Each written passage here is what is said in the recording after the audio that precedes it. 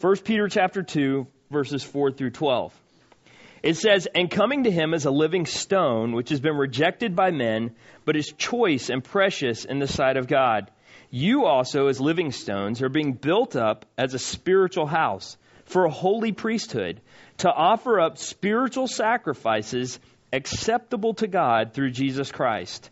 For this is contained in Scripture. Behold, I lay in Zion a choice stone, a precious cornerstone, and he who believes in him will not be disappointed. This precious value, then, is for you who believe. But for those who disbelieve, the stone which the builders rejected, this became the very cornerstone, and a stone of stumbling and a rock of offense. For they stumble because they are disobedient to the word, and to this doom they were also appointed. But you are a chosen race, a royal priesthood, a holy nation, a people for God's own possession, so that you may proclaim the excellencies of him who has called you out of darkness into his marvelous light. For you once were not a people, but now you are the people of God. You had not received mercy, but now you have received mercy. Beloved, I urge you as aliens and strangers to abstain from fleshly lusts, which wage war against the soul. Keep your behavior excellent among the Gentiles, so that in the things which they slander you as evildoers, they may, because of your good deeds as they observe them, glorify God in the day of visitation." Let's pray. Lord, I just ask your blessing upon your word this morning. May each of us be focused on what you would have for us on as we learn from this book that you wrote through Peter, how to live our lives in the world and the people that are around us every day. May we grow to understand you better. May we seek to serve you better. And may we always seek to honor and glorify you every day as we go out and away from our church family. And we give you the honor and the praise. In Christ's name, amen. I'm really glad I get to preach this. This is my favorite verses in all of 1 Peter. And I've actually preached through 1 Peter a couple of times. And I love this passage. It speaks, it's really the theme and the heart of what Peter is trying to get at with the book. And it speaks to who we are in Jesus Christ. And of course, we have to go all the way back to the beginning and think about where we've come from. Peter has started by reminding us of what a great salvation we have. And he's continued that teaching by saying that because of that great salvation, God changes us from the inside, and he gives us this, he changes us to be able to change our desires and our actions to reflect his holiness in the world. And then last week he ended that focus, and he as he continued that train of thought, he ended it in verse 3 by talking about how we need to long for the Word of God, because the Word of God can change our life. And he ended verse 3 by saying, if you have tasted the kindness of the Lord. So his last focus was on, we love the Word of God that changes our life, and we desire it more and more because we've seen what God is doing in our life. And now he continues his train of thought here by focusing on Christ and what God is doing in the world through those of us who know Jesus Christ, and what he's doing in our lives that's going to show to the rest of the world. As we look at this passage, I think there's one thing that's going through Peter's mind as he's writing this passage, because there's a key event in Peter's life. And I know as you look at this, it looks like there's a ton of scripture for today, and we're only going to briefly hit on most of it. But that's because Peter here is so reflective of going back to other places in his life and in the Old Testament that it's just there's a lot in these few verses, in these 8 verses. But I think one thing in the back of Peter's mind as he's writing this is a key event that happened between him and Jesus Christ. And in Matthew 16:18, we have we have the story of Jesus talking to Peter. And they're having this conversation together. And in the most prophetic passage that Jesus tells to Peter, he comes to Peter and he says to him, "You are Peter, and upon this rock I will build my church, and the gates of Hades will not overpower it." And it's interesting that, and he's using a play on words there. You've probably heard, Peter is the Greek word for Petros. It's actually Aramaic, and there's a whole different thing. But anyway, so he's using these two words for rock, and he's basically telling Peter, God is going to use you to grow the early church. He's not telling him you're the first pope and all this other stuff. But he is telling him God is going to use you as a foundation, as a building block to grow his church after Christ returned to heaven. And so here, as Peter goes into this discussion, now he tells these other believers in basically the same words that Jesus used to him. He tells them, and he goes back to this same thing that Jesus told him, that he's a rock that God is using to build his church. And so that I think is what's behind Peter's thinking here as he goes into this discussion of how Jesus Christ works in and through us to build the body of Christ. And so he starts here and he says, and coming to him, that's coming to Jesus, as a living stone which has been rejected by men, but is choice and precious in the sight of God.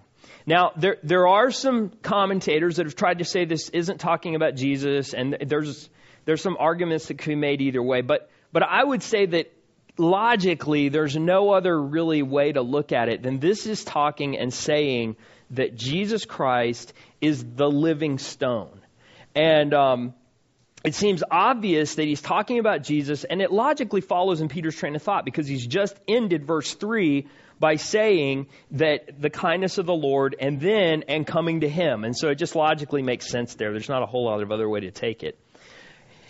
This is probably taken from Psalm 118:22, and we're going to come back to this verse as well. But in Psalm 118:22, it says, "The stone which the builders rejected has become the chief cornerstone." And you can see that same idea here where it says, coming to him as the living stone, which has been rejected by men, but is choice and precious in the sight of God. And I'm going to discuss this here. There's a lot of places where this passage kind of overlaps each other. So I'm trying to make a logical train of thought, but at the same time, it's going to come up again. The cornerstone, when you think about building a building, the cornerstone is the stone that all the other stones in the building are laid off of. And especially in ancient building times where they didn't have some of the tools and stuff we have now, it was very important to put that stone perfectly in place so that every other wall could be straight, every angle could be correct, so everything was built off of that. There's also another way that cornerstone is used, and in our modern architecture, and even it actually has hundreds and hundreds of years, if not thousands, of history behind it. If you look at a building today, and you look at the cornerstone on a building, it's usually a ceremonial thing. And so it'll say on there, this building dedicated this day by this group of people, or these people gave money to it, or this is the building that we built at this particular time for this particular reason. And in both ways, Jesus fits the picture of the cornerstone. The church is not built on you or I. The church, literally, Jesus didn't tell Peter the church was built on him. That wasn't the conversation they were having, although some would probably try to say that. The conversation is Jesus Christ is who the church is built on. He's the cornerstone. And that cornerstone sets what the church is. So the church is supposed to reflect Jesus Christ's holiness, his love, his perfection. None of us could do that because we don't accurately and totally reflect that, but Jesus Christ did. And so the church is built on Jesus Christ. And in the other way, when we think about a cornerstone that has a name written on it and a reflection and who they are, what is the church built on? It's built on Christ's death and resurrection for all of us, and that's what founded the church. And that's what we reflect back on. And so if you want to think of a cornerstone and Jesus being that cornerstone, it's his death and resurrection that is inscribed on that stone. But then he says, and coming to him as a living stone, which is rejected by men. What is he talking about there? What happened when Jesus Christ came to earth? Did everybody all of a sudden come and say, yes, Jesus is here. He's the Messiah. I accept him and it's wonderful and we're all going to get along and he's going to save the world and everything's be great. That's not exactly what happened. He came to earth And at first, he had his followers and stuff, and even leading all the way up until the day, the week before his resurrection, he comes into Jerusalem, and they're throwing down palm leaves, and they're saying, "Hail, Hosanna, King of the Jews." But because he wasn't the king they were expecting, he wasn't going to overthrow the Roman government, he wasn't going to go sit on a throne in Jerusalem, they rejected him. And they killed him, and they murdered him, and they put him on a cross. And so the religious leaders of the day despised Jesus to the point of stirring up the people to kill him. And then it says, the stone that has been rejected by men, but is choice and precious in the sight of God. What happened? God raised Jesus Christ from the dead. Men tried to put him to death. They did put him to death. But God is stronger than men. And he said, that person you rejected, God in the flesh, he's my chosen one. He's the Messiah. He's the one that will save you from your sins. And so he raises him from the dead. He takes him back up into heaven to be with him. And we're going to come back to that thought here in the passage in just a few minutes. This is the same interpretation of the psalm. And the reason I say it's Psalm 118, remember I said Peter is great at drawing back in these Old Testament passages and pulling them constantly into the New Testament to show that Jesus Christ is fulfilling the Old Testament, and he's also showing that there's a continuity between the Old Testament and the New Testament. It's not a break in theme or in content. And so he comes up here, and Jesus himself gave this same interpretation in Matthew 21:42. Now, you have to understand, in Matthew 21:33 through 46 that we're not going to read, there's a parable that Jesus is telling. And in this parable, Jesus says, he has this vineyard. And he says that the master of the vineyard sends his servants to go check on the vineyard and see how the growers are doing and collect the money and, things like that. So the servants go back and they check on the vineyard, and what happens? The people who are actually growing the vineyard kill the servant. They don't kill they beat them up, they send them away. They're like, "Hey, this is our vineyard. You can't tell us what to do," even though they don't own the vineyard. They're just taking care of it. So then he says, that's not going to happen again. I'm going to send my best servants to there. So he sends his best servants to there, and once again, they reject them. They get rid of them. And then finally, the master says, you know what? They rejected all those people. I'm going to send my own son to that vineyard, and he'll put things straight, and he'll tell them that they have to, give me the money, the fruit of this, and all that. Well, he sends his son. What do they do to the son? They kill him. And the picture there is Jesus is pointing out, hey, I gave you the prophets. I raised up the nation of Israel to be a light in the world. You rejected that, and the nation of Israel rejected that too. I raised up the prophets. You rejected them. You didn't do what they wanted them to do. So ultimately now I'm sending Jesus Christ into the world, and ultimately you're going to reject him. And so Jesus Christ was foretelling his own death. And he says in Matthew 21:42, he says, the stone which the builders reject, did you never read in scriptures, the stone which the builders rejected, this became the chief cornerstone. This came about from the Lord and is marvelous in our eyes. And so Jesus himself says the same thing here, that the reason Christ came was ultimately God sent him knowing that he was going to be rejected by men, but God had chosen him to build the church. Now, why is that important? Because he goes on in verse 5 here, and he says this. He says, you also as living stones are being built up as a spiritual house for a holy priesthood to offer up spiritual sacrifices acceptable to God through Jesus Christ. You see, all that foundation was laid by saying Jesus Christ is the chief cornerstone. But guess what? God brings each one of us who knows Jesus Christ to be a part of building up his church here on earth. Now, believe me, God doesn't need to use you. He doesn't need to use me. He is powerful enough that he could build whatever he wants to on earth without us. He could create a bunch of robots to just do exactly what he says, and he could have them look how he wants and do what he wants.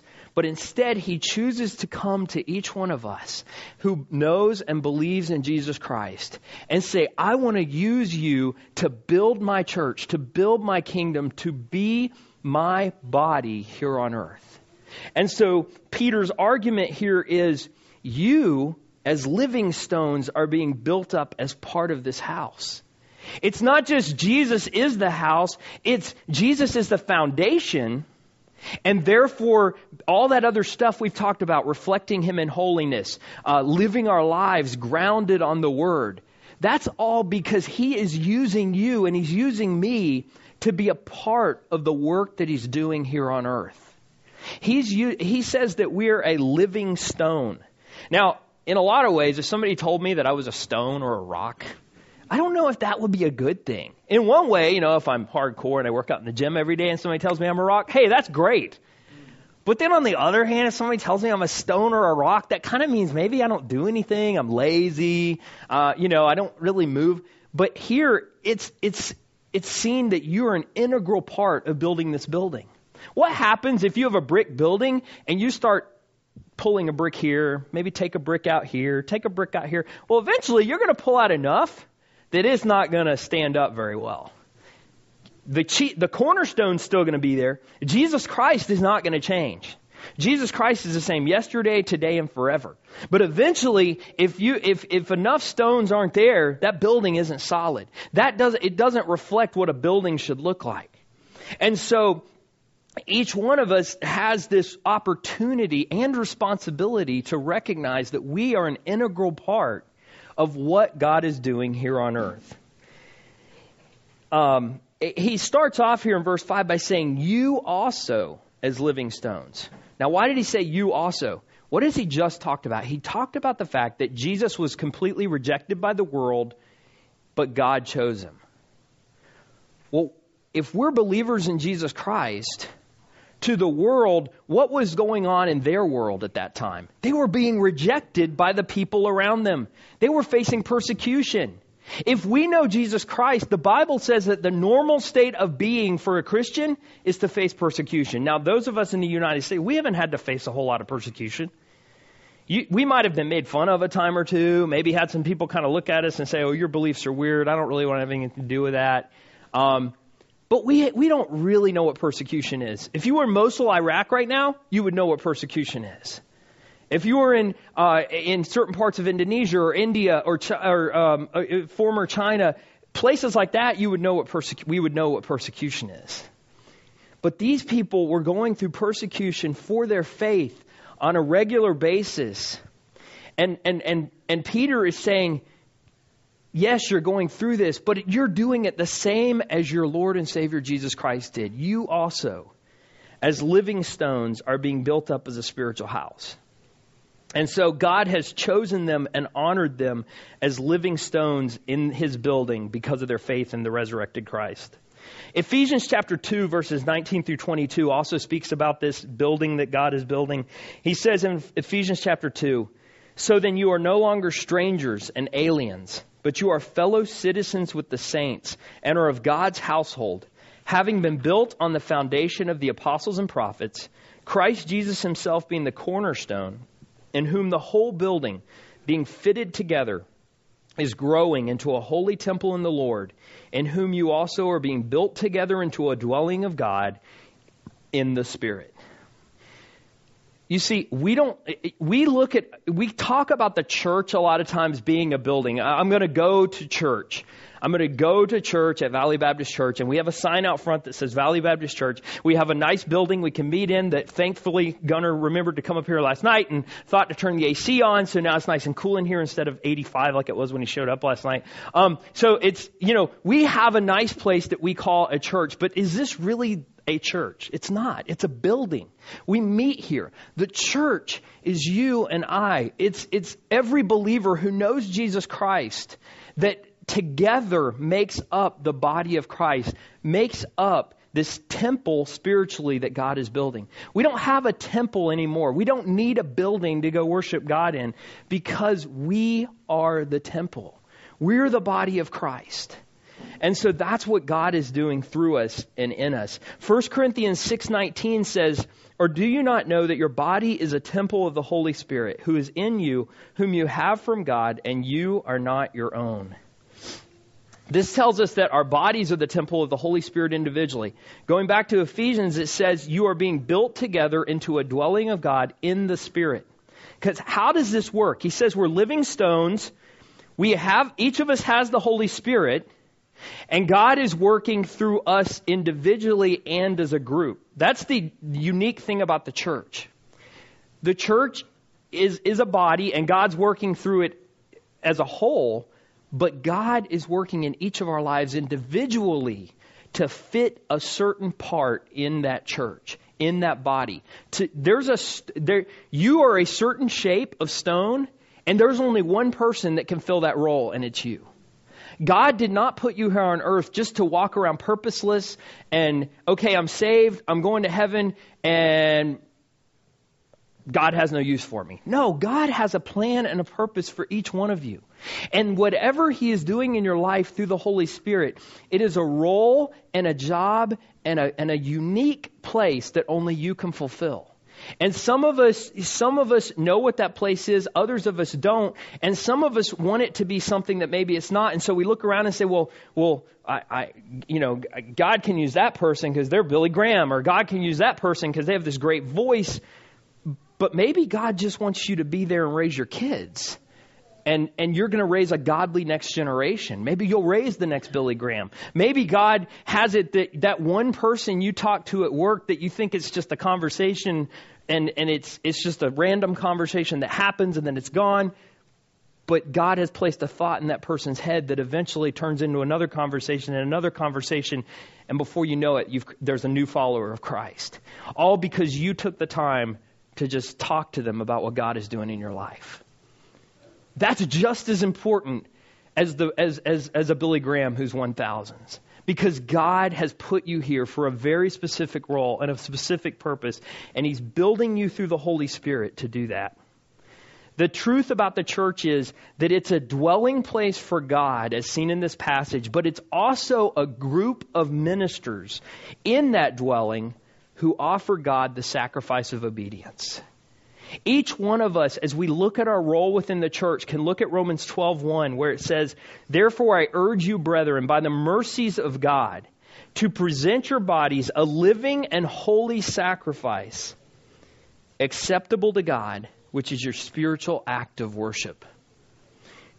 When we sing up here, we're trying to help people worship God. But in reality, Don can do everything right up here and have the best music picked out and have the perfect people leading it, and their hearts can be right. But if individually we're sitting back here and we're not worshiping God, we're just saying words, then it's not really worship.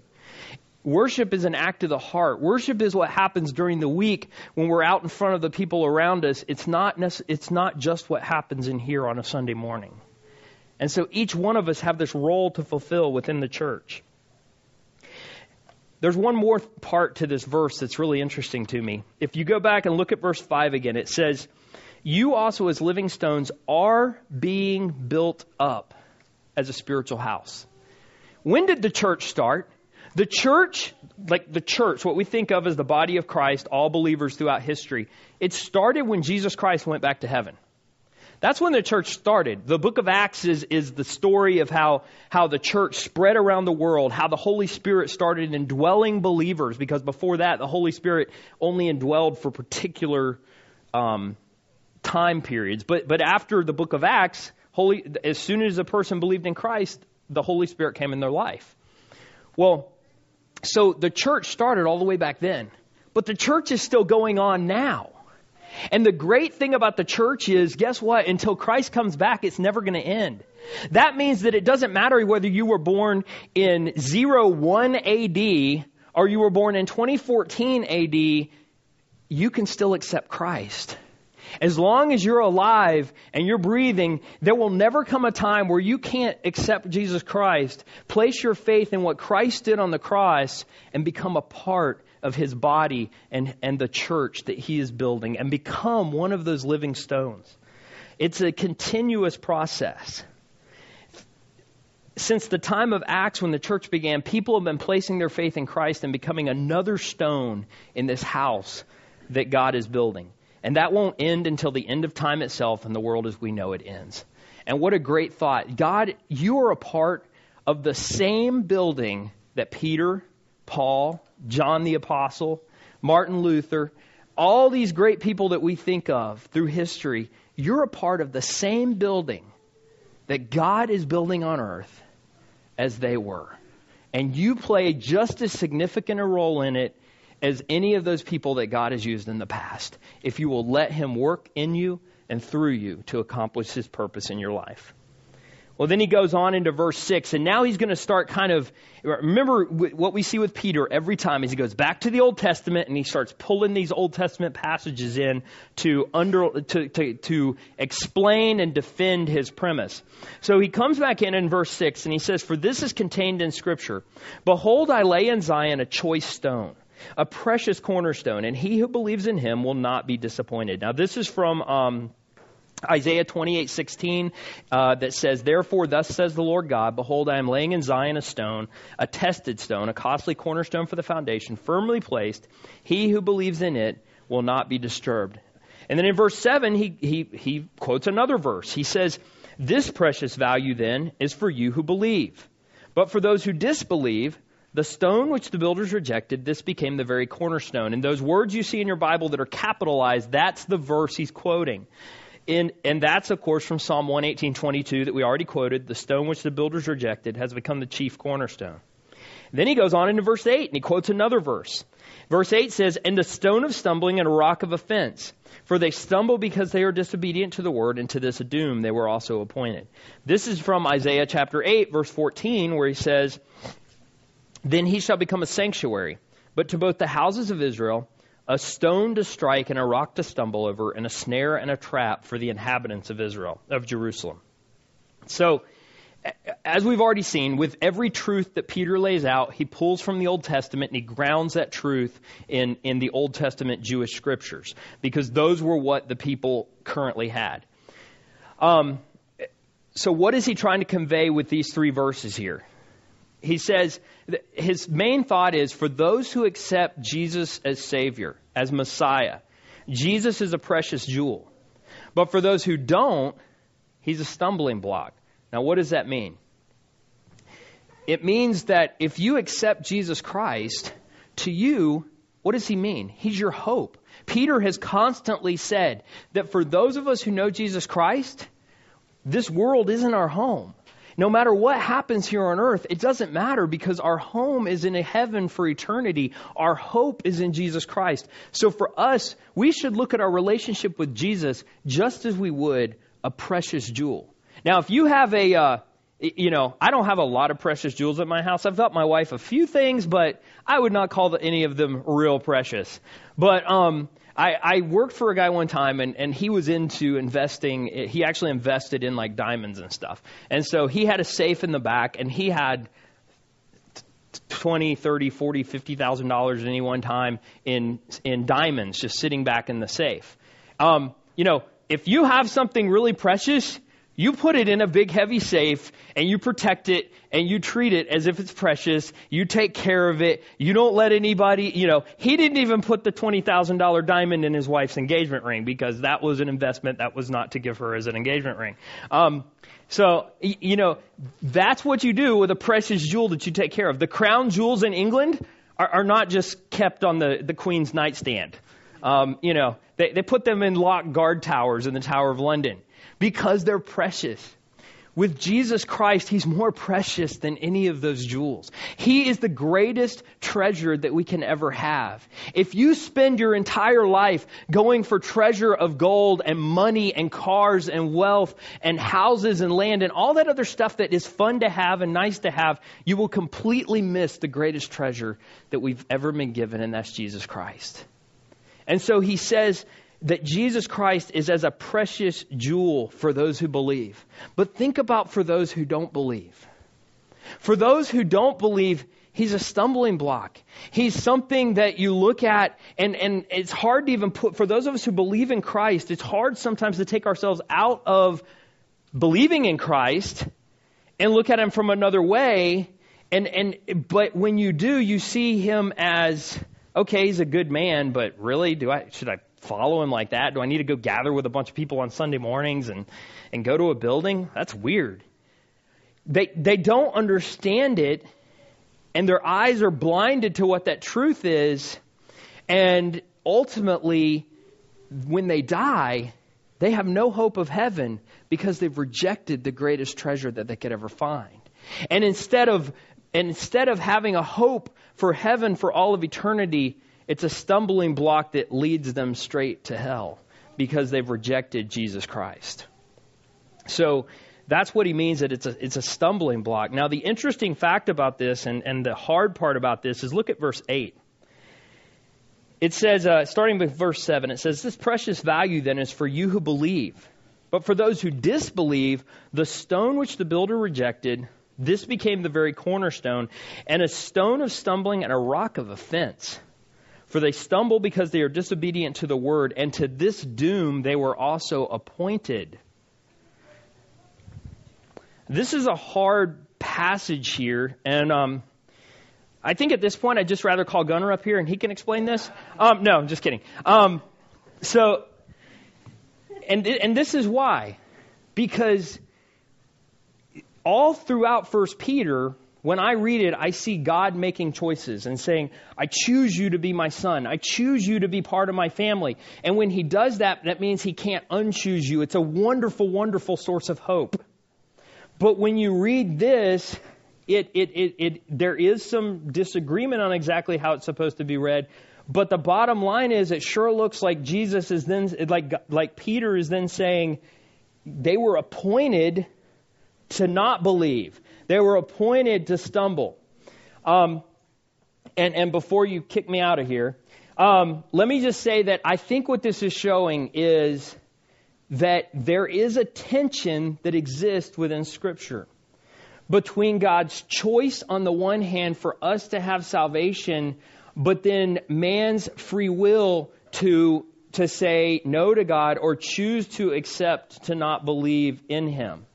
And you have to take Scripture as a whole. And so for me, when you go back to Romans chapter 11, verse 32, because I do think this is saying that basically it says, to this doom they were also appointed, that their disobedience, it is kind of like God orchestrated even their disobedience.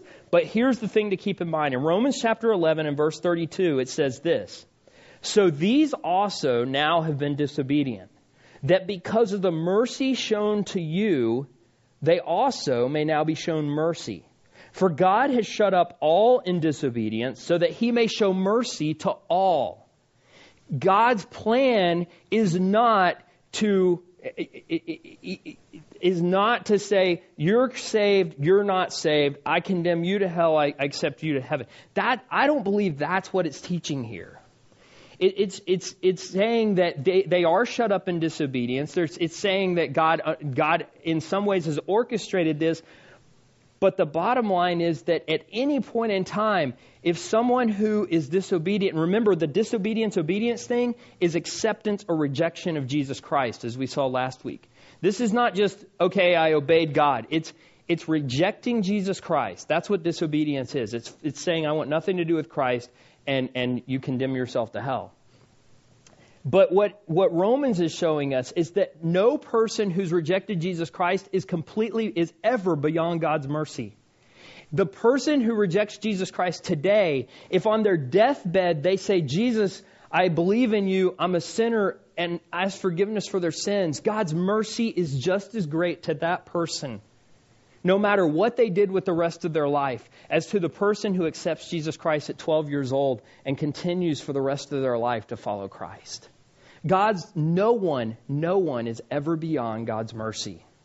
And so maybe God is using someone's disobedience at that point, but that same person later on may find Christ and see God's mercy and place their faith and their trust in Jesus Christ. And it's not up to us to try to figure that out. That's up to God. Our mission is to be that living stone, that spiritual sacrifice of act of worship, so that we show other people who Jesus Christ is. God will draw the person to Himself. That's not our job. Our job is to simply present Jesus Christ, to share the gospel, to be that living stone, that witness for Him. So I hope that's clear as mud. All right. So until death, no human being is beyond God's reach. And then he goes into a beautiful, I think an absolutely beautiful passage here. He says in verse 9, "But you are a chosen race, a royal priesthood, a holy nation, a people for God's own possession, so that you may proclaim the excellencies of him who has called you out of darkness into his marvelous light. For you were once not a people, but now you are the people of God. You had not received mercy, but now you have received mercy." These are once again quotes from the Old Testament, and they're kind of pulled from this place and this place and this place and kind of pushed together. But basically, you see the same theme in Exodus chapter 19, verse 5 and 6. It says, "Now then, if you will indeed obey my voice and keep my covenant, then you shall be my own possession among all the peoples, for all the earth is mine. And you shall be to me a kingdom of priests and a holy nation. These are the words that you shall speak to the sons of Israel." Basically, what he's doing is he is taking the same idea. He's showing that in the Old Testament, just as God raised up the nation of Israel to become his chosen people to reflect him to the world, the church is now spiritually Israel. The church is now the one that God is using in the world to reflect who he is to the people in the world. And so he uses the same verbiage, the same phrases, and he says, "You're a chosen race, a royal priesthood, a holy nation, a people for God's own possession." But it's not so we can sit here and say, "Oh man, I must be pretty good. God loved me enough to choose me and save me and make me holy." That's called pride. What is it for? So that you may proclaim the excellencies, the greatness, how wonderful and majestic he is, the excellencies of him who has called you out of darkness into his marvelous light. Now let me just take a quick, go away from here for just a quick minute and make sure you understand too, when you read this and he's applying the same things to the nation of Israel as what he's applying to the church, this does not necessarily mean that the church has replaced Israel for all time. Romans chapter 11 makes it clear that that the nation of Israel is in a way still God's chosen people. So, if you read that into it and that's an issue, just to make clear that doesn't necessarily mean that we've replaced Israel permanently. It just means that it's quite obvious in the New Testament that the church has the place that God intended Israel to have in the Old Testament. And so the church functions in the way that Israel was supposed to in the Old Testament. How was Israel supposed to function? Israel was supposed to, and they failed pretty miserably, be a city on a hill, as God described them. A nation that other nations could look at and say, wow, if we follow God, God's going to bless us. God's going to do all these things for us. If we follow the God of Israel, then we're going to have the same blessings they did. It's very interesting to me that in the nation of Israel, God made it very easy to become an Israelite. You didn't have to put in a bunch of paperwork, wait 5 years, get a green card, and then work another 10 years before they finally made you a citizen. You literally could say, I follow Jehovah, I follow Yahweh, and I want to follow that same God, and place yourself under the laws that God wrote for the nation of Israel, and you were an Israelite. And he makes that clear in there. Because God wanted everyone to be able to follow him. It wasn't about one nation, it was about following God. And it's the same for the church now. And unfortunately, just the same way Israel failed, do you think the church always does a great job of showing who Jesus Christ is? No. We fail every day because guess what? The church is made up of people like me. And I fail a lot every day. And so therefore, the church is made up of a bunch of people that don't necessarily carry out what God intends us to do.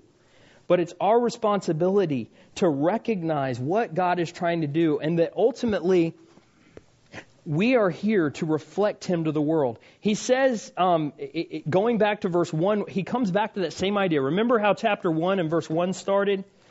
In 1 Peter 1:1, it says, it says, Peter, an apostle of Jesus Christ, to those who reside Asia Bithynia, who are chosen according to the foreknowledge of God the Father by the sanctifying work of the Spirit. Well, he comes back to that same idea here when he says, you're a chosen people.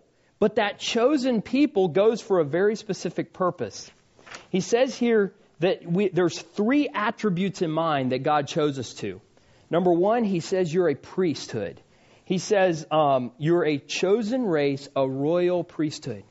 He chose you to be a priest. There's a reason why we don't need a priest to go to Jesus Christ. You don't need to come to me and Gunnar and say, and confess your sins so we can pray on your behalf. Because the Bible says that we are each priest. We can go directly to God and ask forgiveness for our sins. And we have the promise of 1 John 1:9. If we confess our sins, He's faithful and just to forgive us and to cleanse us from all unrighteousness. It doesn't take me telling you, go do 15 laps around the track and then I'll forgive you for your sins. Or go do this and I'll forgive you. All it takes is you going directly to God on your own. Because guess what? Jesus Christ, who you're talking to, is sitting there right at the throne of God saying, God, yeah, this person doesn't know what they're talking about because they don't really know what they need. But this is what they need. And this is what you need to forgive them for. And this is what you need. We have a great high priest who's Jesus Christ. And He knows you better than any person on earth does. And He knows me better than I know myself. And so with Him as our high priest, we are each individual priest. And there's a historical Baptist distinctive called priesthood of the believers that is an important doctrinal foundation that has come down through the Reformation. That means we don't go through any man, we don't go through any pastor, we don't go through any bishop, we don't go through any priest, because we have Jesus Christ as our high priest, and we go directly to God through Him. And so we are called to be chosen to be a royal priesthood. And then he says a holy nation. We've already discussed this in detail a couple of weeks ago. God calls us to be a holy people. And when you look at what He's trying to do, He's trying to build this church, this temple for Him, using each one of us. But if we don't reflect who Jesus is, then how is the world going to truly get a picture of God? The only Bible that most people are going to read is your life and my life. And if we're not presenting Him in the way that He's supposed to be presented, then they're going to get a false picture of who God is. And so holiness is about presenting who Jesus Christ is, what He's doing in our life to the world around us. And then he says, you're a people for God's own possession. What does this mean? It means that God is our ruler. It's interesting to me that he's going to follow up this section with a section and a discussion on submitting yourselves to earthly authorities. But before he has that discussion, he starts here and he says that you are a people for God's own possession. Going once again, I think, back to that same idea. This world is not your home. Yes, you vote for a governor, you respond, you live in the state of California, you follow the state laws in California, you live in the United States, you follow the laws of the United States. But ultimately, we answer to God.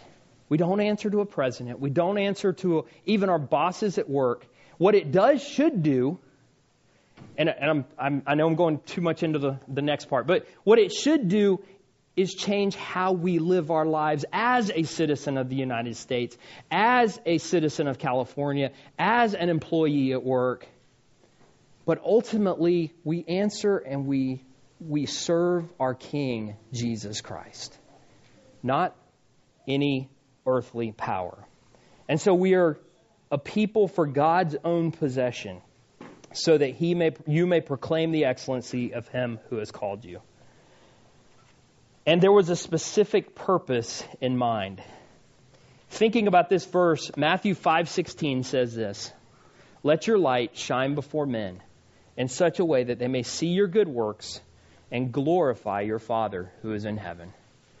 God isn't doing all this work in your life so you can sit around and feel holy, So you can sit around and read the Bible and live in your little cubicle where no sin can get in, and have our little holy huddle on Sunday morning, and then try to protect ourselves from the world so much that nobody sees us. He has placed you in the world to be a light, to be the salt, to reflect Jesus Christ to the people that you come in contact with every single day. And that's the only reason that He's doing this work in your life.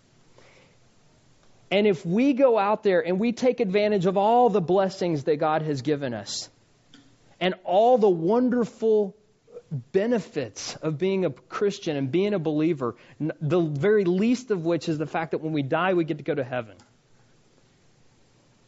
But we fail to let our light shine before people so that they know who Jesus Christ is, then we failed at our most basic mission.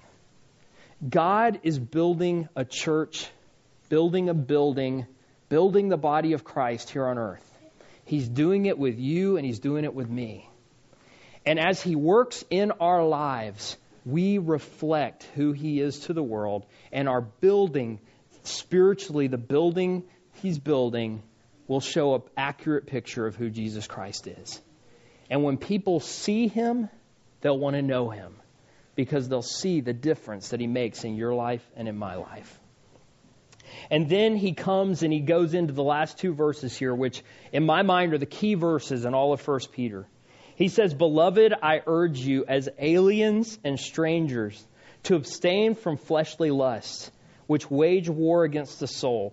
Keep your behavior excellent among the Gentiles, so that in the thing which they slander you as evildoers, they may because of your good deeds as they observe them, glorify God in the day of visitation."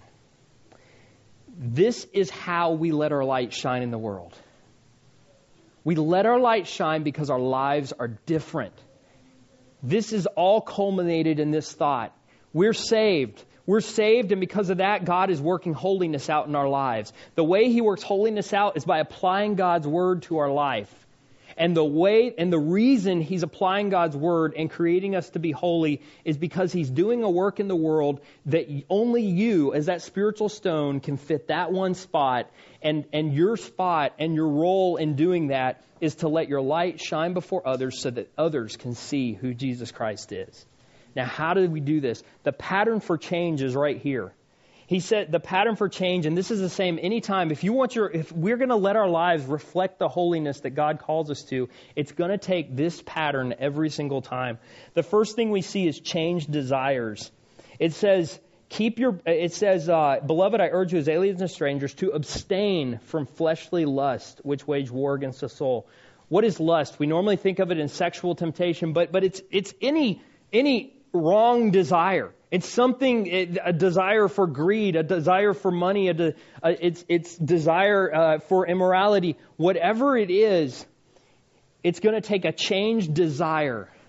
And the only way our desires change is because we change them from wanting the things of the world to wanting the things of God.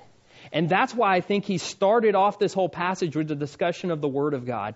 Remember last week, the more we get into the Word of God, the more our desires are going to reflect what God wants. And so we change our desires, and then as our desires change, our behavior changes. It says, keep your behavior excellent among the Gentiles, so that in the thing which they slander you as evildoers, they may be because of your good deeds and as they observe them. As you change your desires, and your desires reflect God's desires, guess what? Your behavior changes.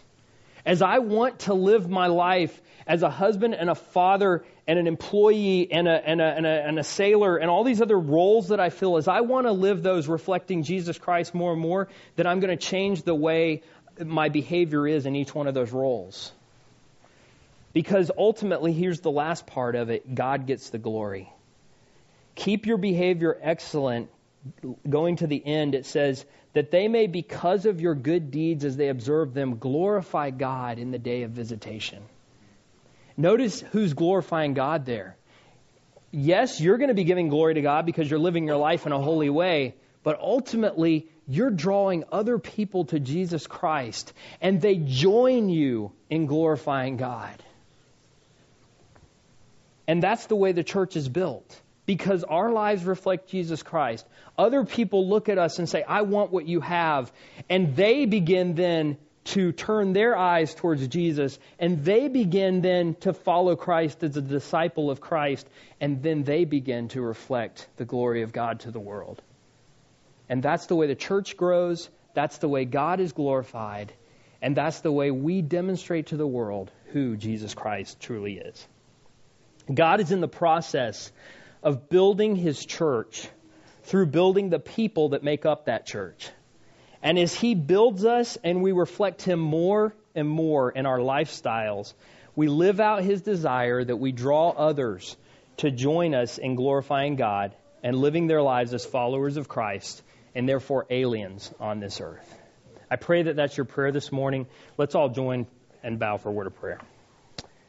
Father, as we come before you, we thank you that you have a desire to create here on earth a body of Christ, a building that would reflect who you are.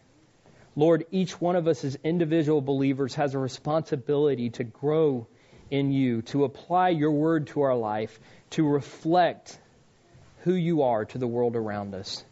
I just ask that as a body here at Valley Baptist Church, that you would grow us into that reflection of you here in our community in Valley Center and Escondido and anywhere else that our members are. Lord, may you raise us up to reflect Jesus Christ, whether it's here on our property or out in town or at our workplaces. May you be honored and glorified in everything we say and do, for it's in Jesus' name. Amen.